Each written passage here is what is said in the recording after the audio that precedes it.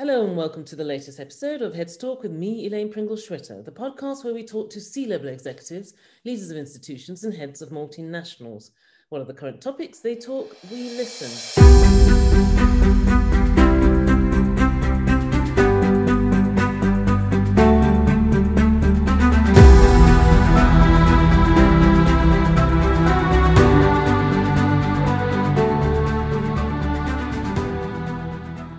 My guest today is a leading figure and chair in one of the big four professional services organizations.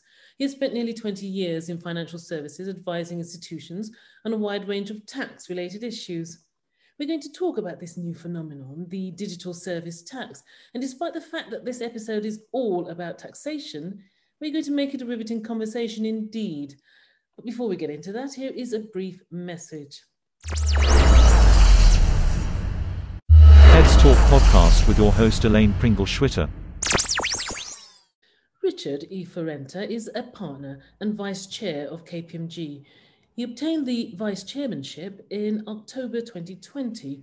As mentioned, he has spent nearly 20 years in the financial services sector, advising on technical tax matters. He joined KPMG in the year 2000 and has been a partner since 2004.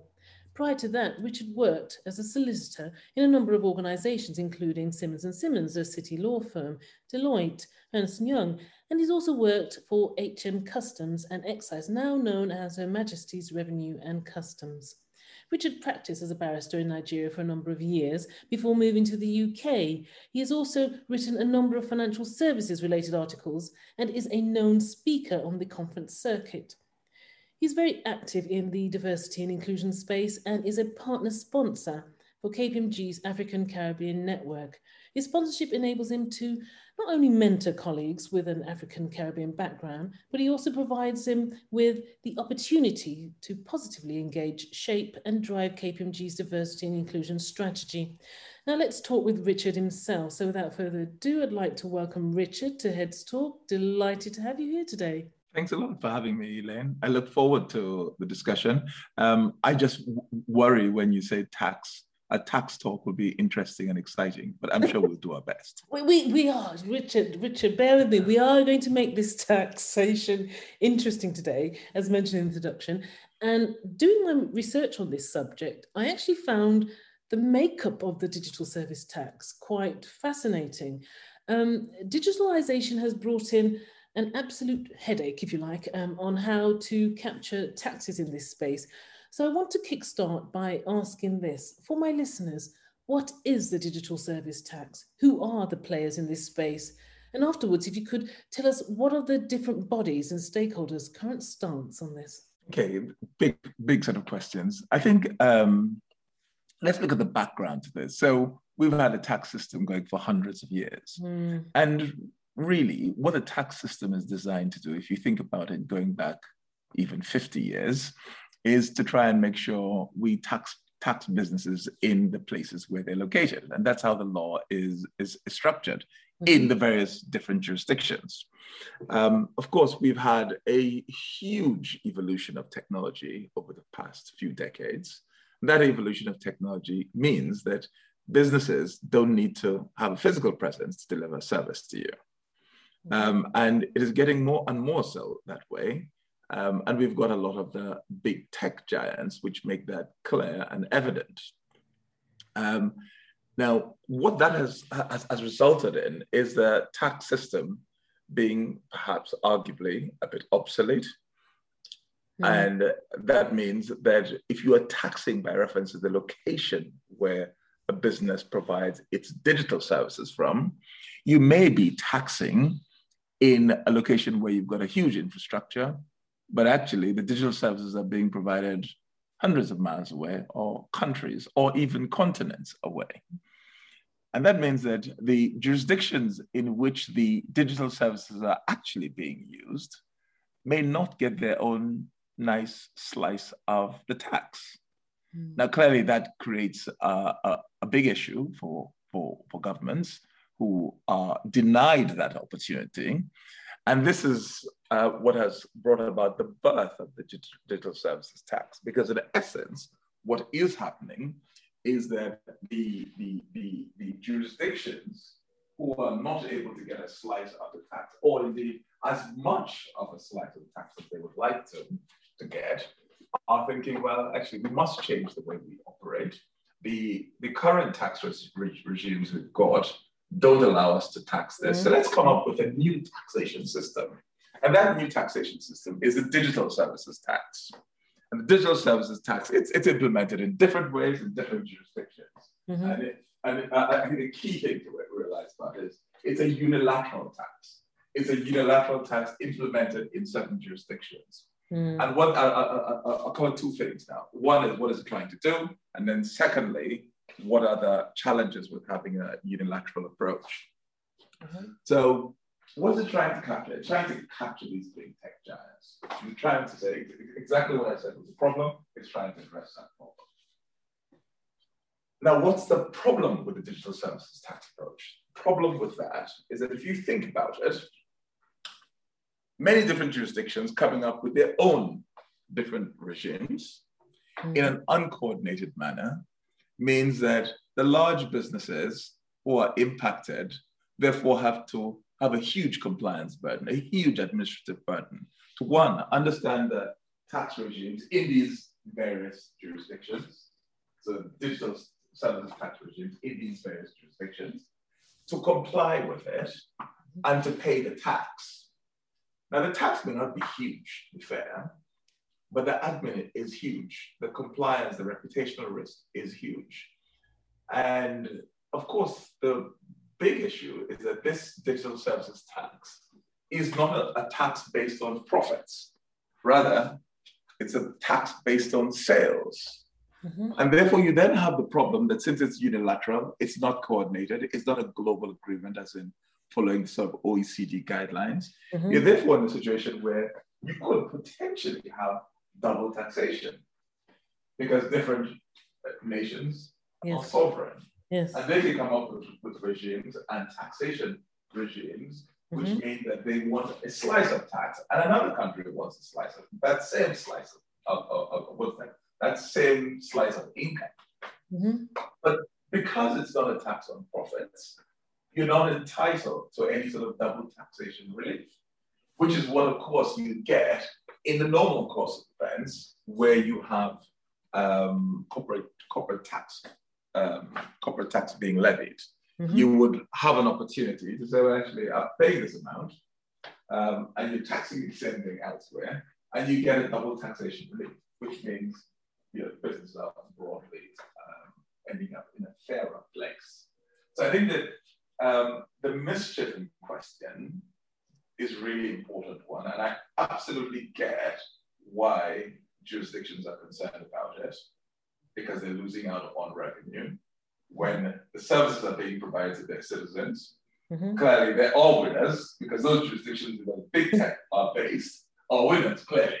The problem with it, like I say, as I'm summarizing, the problem with it, of course, is that it results in potentially double taxation, potentially huge admin, potentially huge compliance obligations for the big tech, and therefore they're no winners.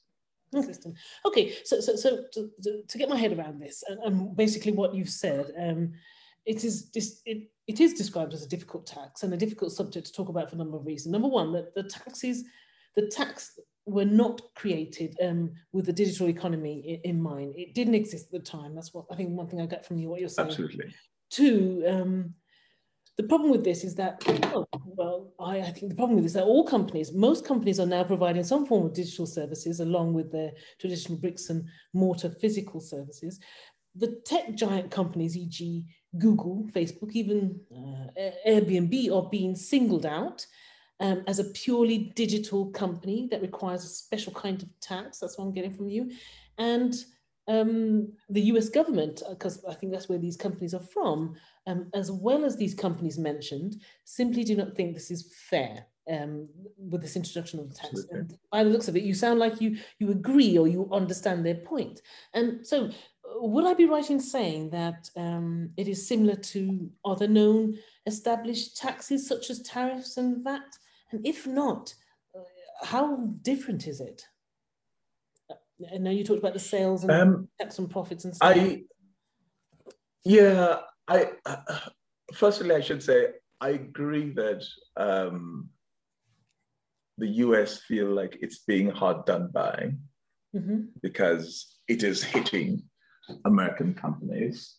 I also think that as a result of that, the US has reacted this year, coming up with a different approach, which I'm sure we'll get onto in due course. I think that in terms of the differences between this tax and a number of the other taxes, I think it is very different because, like I said, in relation to corporate tax, corporate tax is taxing profits. If you look at tariffs, customs duties, and VAT, those are transactional taxes, and they tax the amount that you sell your goods or services for. But the critical distinction with it is that certainly for a lot of the VAT type regimes, you have an entitlement to recover the VAT that you incur, because what you're trying to do, as in businesses have an entitlement to recover the VAT, because it is designed to tax the consumer ultimately. The digital services tax is clearly not designed to tax the consumer. It's designed to tax the business. And then when you look at tariffs on international trade, that's completely different, clearly. You're looking at an international trade type scenario. Okay. So it is a complicated tax, but why? Why is this tax so hard to reach a consensus on whatever level, or be it government or on a business? Why is it so hard?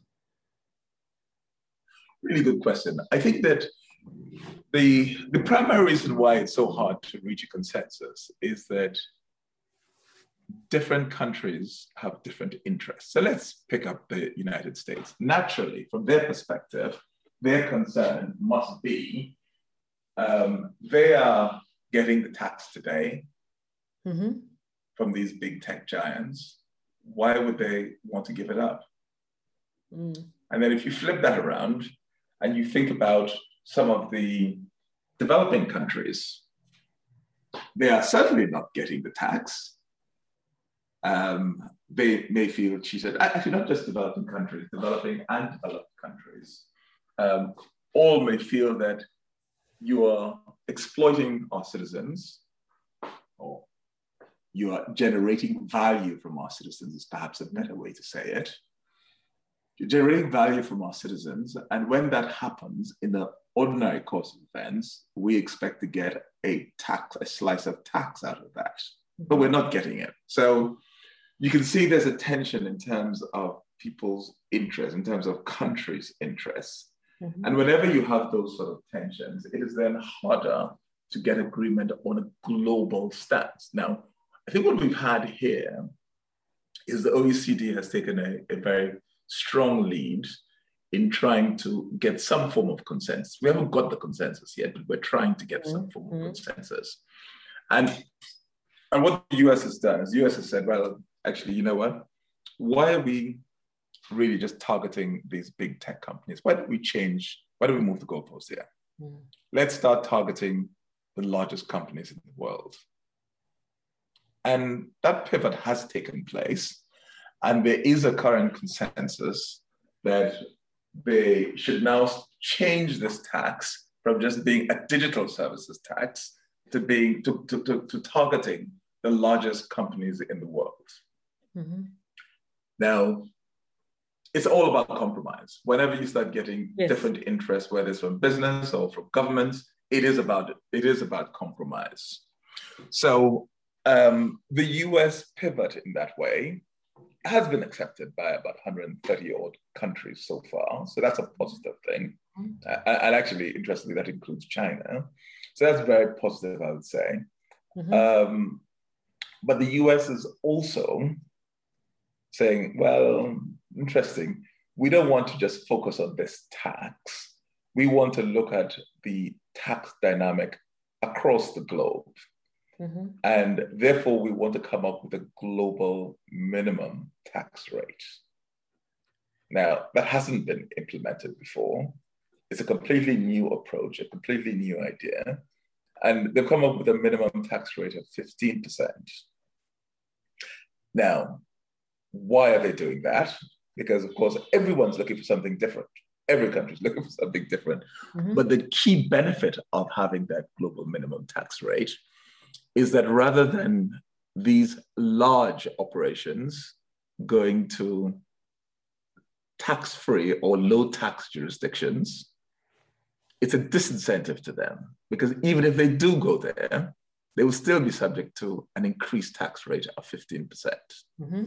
And of course, clearly those countries will no longer be incentivized to provide these uber low tax rates, because they'll simply mean that in a different jurisdiction, they'll be able to top up the low rate to 15%. So clearly you sort of lose the incentive to have a low tax or no tax jurisdiction. Now that's a positive, clearly, for America and a number of other jurisdictions, because that means that all of the sort of pushing your profits over to low tax and no tax jurisdictions will be reduced. So clearly, they're going to be winners and losers, whichever way we go. But the good thing is there is a strong agreement to go down that route. Mm-hmm. Many countries are happy to do it. And what is called in the sort of tax world is Pillar 1 and Pillar 2. So what I just talked about is what we call Pillar 2. The reality is different countries, like I say, have different interests. And some people will say, okay, listen, I don't mind about this tax rate, but if that's going to make everybody happy, let's go for the minimum tax rate of 15%, provided I get my other challenge, which is I want to really, really make sure that we are in a position where we can tax these large organizations, and vice versa, clearly. And for the ordinary sort of, we want to make it interesting, for the ordinary sort of layman, in all seriousness, how practical, just going back to the digital service tax as opposed to the American proposed 15% on the global biggest organization, let's give it a digital service tax here. For the layman, how practical is that? I mean, if I sort of put myself in, I'm based in Switzerland. I buy a car via Google from a UK or a German car manufacturer. What is Google expected to pay here in terms of taxes? We know what taxes I'm going to pay in terms of purchasing this car. We know what taxes the German or the UK manufacturer is going to pay in terms of, I don't know, use of advertising space, that sort of stuff. What is Google expected to pay here? Well, I think that what they're trying to target is Google in that example. Mm-hmm. I'm not sure that is a real sort of situation that is being targeted, because in that instance, you're still going to have the cars moving around the world and all that sort of stuff. So a lot of what is being targeted is around the services side. But the bottom line, like you say, is that there will be a tax. The tax will be 2% of the revenue, but it's much more complex than that, unfortunately, because you need to go through a whole series of calculations to see what's your global profit, what percentage of that can be subject to the tax, and currently looking at 20 to 30% as what can be subject to it. How much do you allocate to the particular jurisdiction? So it's not on a transaction by transaction basis. I think that's a critical point. You're looking at the overall amount of business that is done in the jurisdiction. You're looking at how it is done in the jurisdiction. And it's really important to note here that the digital services tax operates in different ways in different countries. Mm-hmm. So in certain countries, it's just a question of actually what sort of revenue are you generating? In other countries, it's more focused on, are we looking at a marketplace, the user marketplace? Mm-hmm. And that is a distinction, which is why I say it's quite complex, because you need to understand the tax laws in every country. There's no common basis for it. Mm-hmm. There's no common tax rate for it either. Mm-hmm. And that is what brings the complexity. So every entity that's caught by this digital services tax, mm-hmm. which is operating on a global basis, must need to understand what the local tax laws are, to understand, one, what rate, what relief, do I fall into the tax? Because of course there are different thresholds that are put into place in different countries. So it's all very, very different, which means that you have this huge infrastructure that you have to put in place to try and, one, understand it, and secondly, to comply. Now, clearly, I'm sure this is good news for the advisors like myself to try and support these big tech companies with it, but it is it's administratively burdensome. Mm-hmm. Well, let's stick with the different countries that you've mentioned. Let's look at a couple. Let's look at how they're dealing with this situation. The first one, you mentioned them earlier. It's an economic and trading powerhouse, that's China. What is China's stance on this? Well, China is among countries who have signed up, the 139 countries who have signed up to the new taxing regime. Mm-hmm. And therefore they're supportive of it since they've signed up to it. So I think that's a positive thing that they have signed up to it. But the fact that these countries have signed up to it doesn't mean it will eventually hit the legislative books. But yes, if you have big countries like China, the US, UK, etc., signing up, you then start to build consensus, certainly amongst the biggest economies, which means that it will happen. And I was going to ask about the Americans, but you kind of talked about them a bit. The whole thing has serious political ramifications and brewing trade wars, because it's sort of led by Europe, it's led by France. And are the Americans justified in their concerns? You've kind of tackled that question, but because it's on the list, I'm sort of asking it. I think the question about what is justified is quite a hard one, isn't it? So, yeah, and the reason why I say it's hard is because everybody looks at things with a different lens. Ultimately, Americans want to make more money in America. If Americans can get all the taxes, can grow their economy, can build their economy, that's good for America. Obviously, that's not the view that we would take in other jurisdictions. But actually, it is also good for America to reach some form of compromise to ensure that we don't have these horrible trade wars, which could escalate and could be more damaging than agreeing what many would say is a fair basis of allocating profits and a fair basis of taxing these companies. Because that's the whole thing about it. The whole bit about transfer pricing is all about saying, yes, we operate on a global basis. We want to make sure that we are in a position where we allocate profits to be taxed on a fair basis. Because if you don't do that, then you get trade wars. Yes. You get conflicts. So yes. Just like you're struggling to justify and define fair. Yes, exactly. Because it depends on what lens you look at it from. If I was sitting down in America and thinking, wow, yes, I expect my government to absolutely fight for this. We don't want to lose $100 billion. That's a lot of money. That could build a number of hospitals. That could create huge jobs. That is a massive amount of money. So, we are all selfish at the end of the day. So why would I, as a taxpayer? At the same time, you've got to look at the diplomatic angle of the whole thing. Surely, not just pure business and profit. They have to look at that.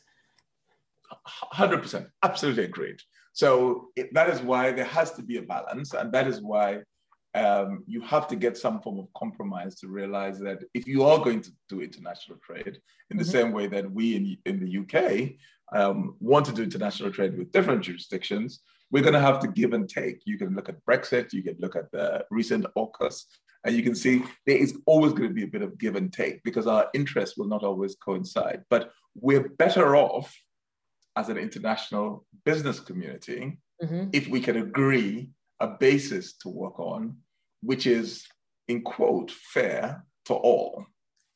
And what is fair to all is normally what all the parties can agree to, because that way business thrives, which is what we all want. Because you must be fair to some of the less developed countries also, because why shouldn't they be getting a slice of the tax, given you are in their country, you're targeting their individuals, you're generating value from the individuals, but just because the tax system was devised at a time when they were not digital services and therefore didn't anticipate the issues around having a physical establishment or location of infrastructure being less important. Therefore, the tax regime has not caught up with what you would have as a new tax system in the current day. Let's move from that and talk about COVID. It's affected everything in its path, and I suspect that it includes the digital service tax. So how has COVID opened up the dialogue on this topic and perhaps moved it forward, if at all? I don't actually see COVID having had an impact in this area. Wouldn't you say COVID has expedited digitalization of things, and therefore, I don't know, perhaps we need to still look further into the digital service tax as a result? That's an interesting perspective. So yes, it's fair to say that as a result of COVID, there's much more digitalization.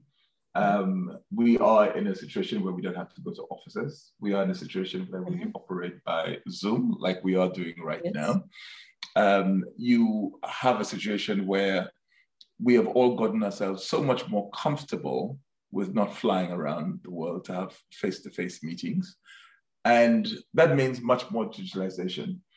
Now, I think that process has simply been accelerated as opposed to having been started by COVID. And I think the Googles and Facebooks, et cetera, of this world, that issue had been around pre-COVID. And there have been discussions in this area for a very long time. But I do accept that the taxation issues become more pertinent in the context of a lot of businesses like the Zooms of this world, the Netflixes of this world, for instance. Netflix is booming because of the lockdown. So we've all pivoted away to sit at home, watch the telly or watch Netflix in particular. But I wouldn't say that COVID has caused it. I would say that it brings it more into focus. It does, but also, for example, in the retail instance, an organization like IKEA, who 15 years ago had very minimal digital online service. Now, partly as a result of COVID, more than 50%, and it's still growing, 50% year on year of their business is done online. And so I'm assuming that, Google and Facebook, while they're standing around, waiting to be taxed as a special digital service tax, they will look at organizations whose business has turned from perhaps 20% digitalized to, 80% digitalized in the way they operate. And perhaps that the service tax should be introduced in that space as well, or should be modified to include, I think that's basically what the Americans were saying, just have the top global organizations have a special tax rather than a digital service tax that's tailored and unique to these just digital-based companies. I think that's right. Sorry, go ahead. Yes, go on. No, I was just going to say, I think that's right. Most of the retail sector has gone online. Most businesses now sell most of their products online because in the past 12, 18 months, most people haven't been able to go into the shops. So there's clearly that massive shift. I think that the reality is that there will be many companies that will not be caught by the new taxes. because only the very largest in the world will be caught by this. Mm-hmm. Now, that does not mean that this will not be expanded in due course once it is found to work. Clearly, you start off with this, you see how it works, you see what the teething problems are, there'll be learning points from that, you tweak it before you expand it to cover a broader base of companies. But it's starting off with a very small number in relative terms of companies that will be caught by it. But I do expect that in the fullness of time, it will be rolled out to a wider base. Yes. I just think Google and Facebook don't want to be the first ones. Yes, indeed. To suffer the pain of this tax. By the way, one of the interesting things, of course, is that there are some exceptions, there's some carve-outs to it. Mm-hmm. So when you say the largest companies in the world, you automatically think about the large financial institutions. Mm-hmm. But there's a carve-out for financial institutions.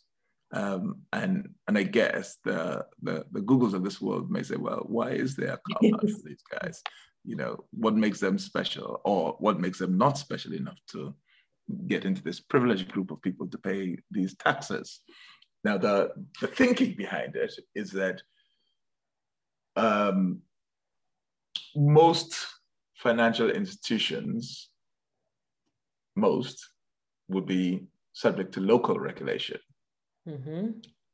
Being subject to local regulation means that in practice, you don't have this scenario where you are targeting another jurisdiction from afar, because you have to have the infrastructure, the people to be regulated and reviewed, etc. And that is the thinking behind carving financial institutions out. But there are a number of other carve-outs. I think the financial services sector is the big one. Mm-hmm. I think that will be stage 2 of the rollout, would be yes, indeed. Organizations. So don't worry about it, Google, Facebook. They will be targeted at some point. Okay, let's look forward now. So where are we today with this in 2021? What is the consensus going forward? Is there one? I think there's a broad agreement going forward, because if you've got 130 countries agreeing to the broad principles, that's a positive thing, very, very positive thing. You know what butter's coming, clearly. Now, the question really is, even if you get agreement in principle, how do we make sure that in practice, all of these countries are able to get the law passed in their jurisdictions? Because you can have nice technical discussions at a very strategic level at the OECD, and the people who are having those discussions are very bright, technical, talented people. But the people who have to implement the law are the politicians on the ground in the countries, and the politicians will have a different sell to do. And the sell to their people may not always be as easy. So let's use America as an example. And given what we've got currently, you can imagine Biden coming to Congress with this. And you can imagine the reaction of the Republicans to it. And you can imagine how hard it might be to get it through. Yes. And that doesn't mean that it hasn't been agreed, you know. So there's a first step to get it agreed, international consensus, etc. But then you need to come to Congress and then start the real politics. And the problem with that, I was just sorry to interrupt you. And of course, that real politics, I've given the American example, which everybody will fully appreciate. But of course, you still have to go to all the other jurisdictions, and some may be easier than others. But it's not that easy to get consensus in the different countries, especially when you've got governments that don't have a majority government, don't have a majority in parliament. You can imagine how hard that could be. and particularly politicians have a sort of a temporary seat, if that makes any sense, that they're there for a period. Yes, exactly. And they're not going to spend that period being throwing in unfavourable. Exactly. Absolutely agreed. So, but for the UK, is there a Brexit-specific effect with the digital service tax?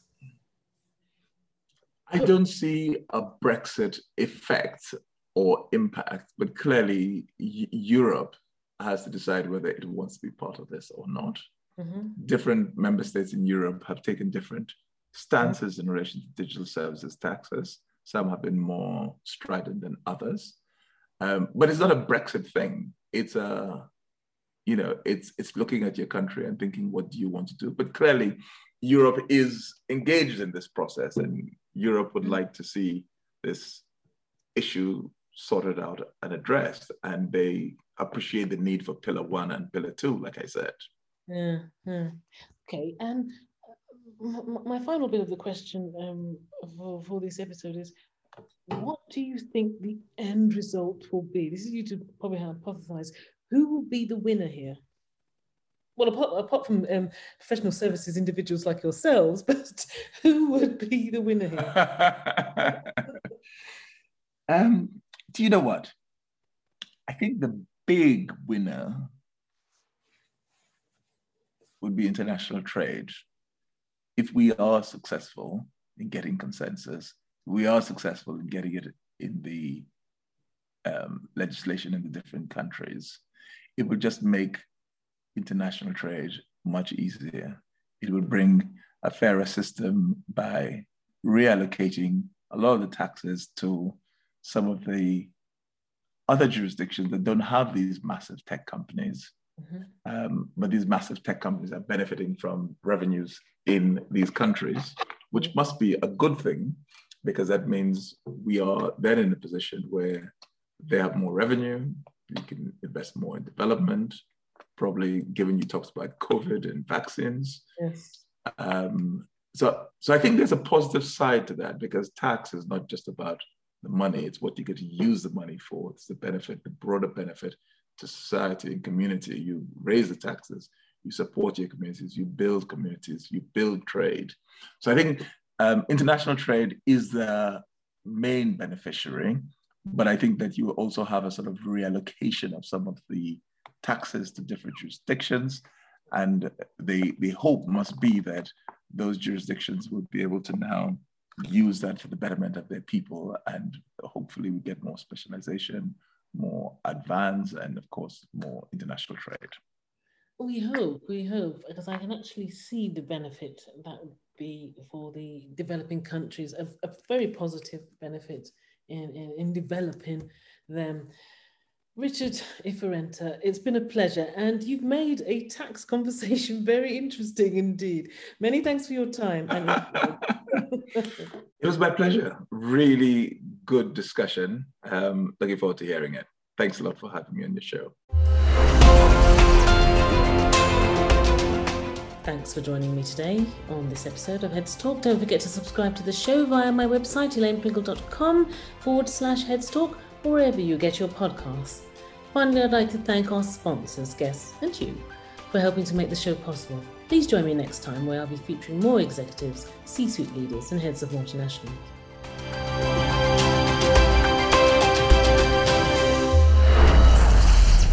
Heads Talk podcast with your host Elaine Pringle-Schwitter.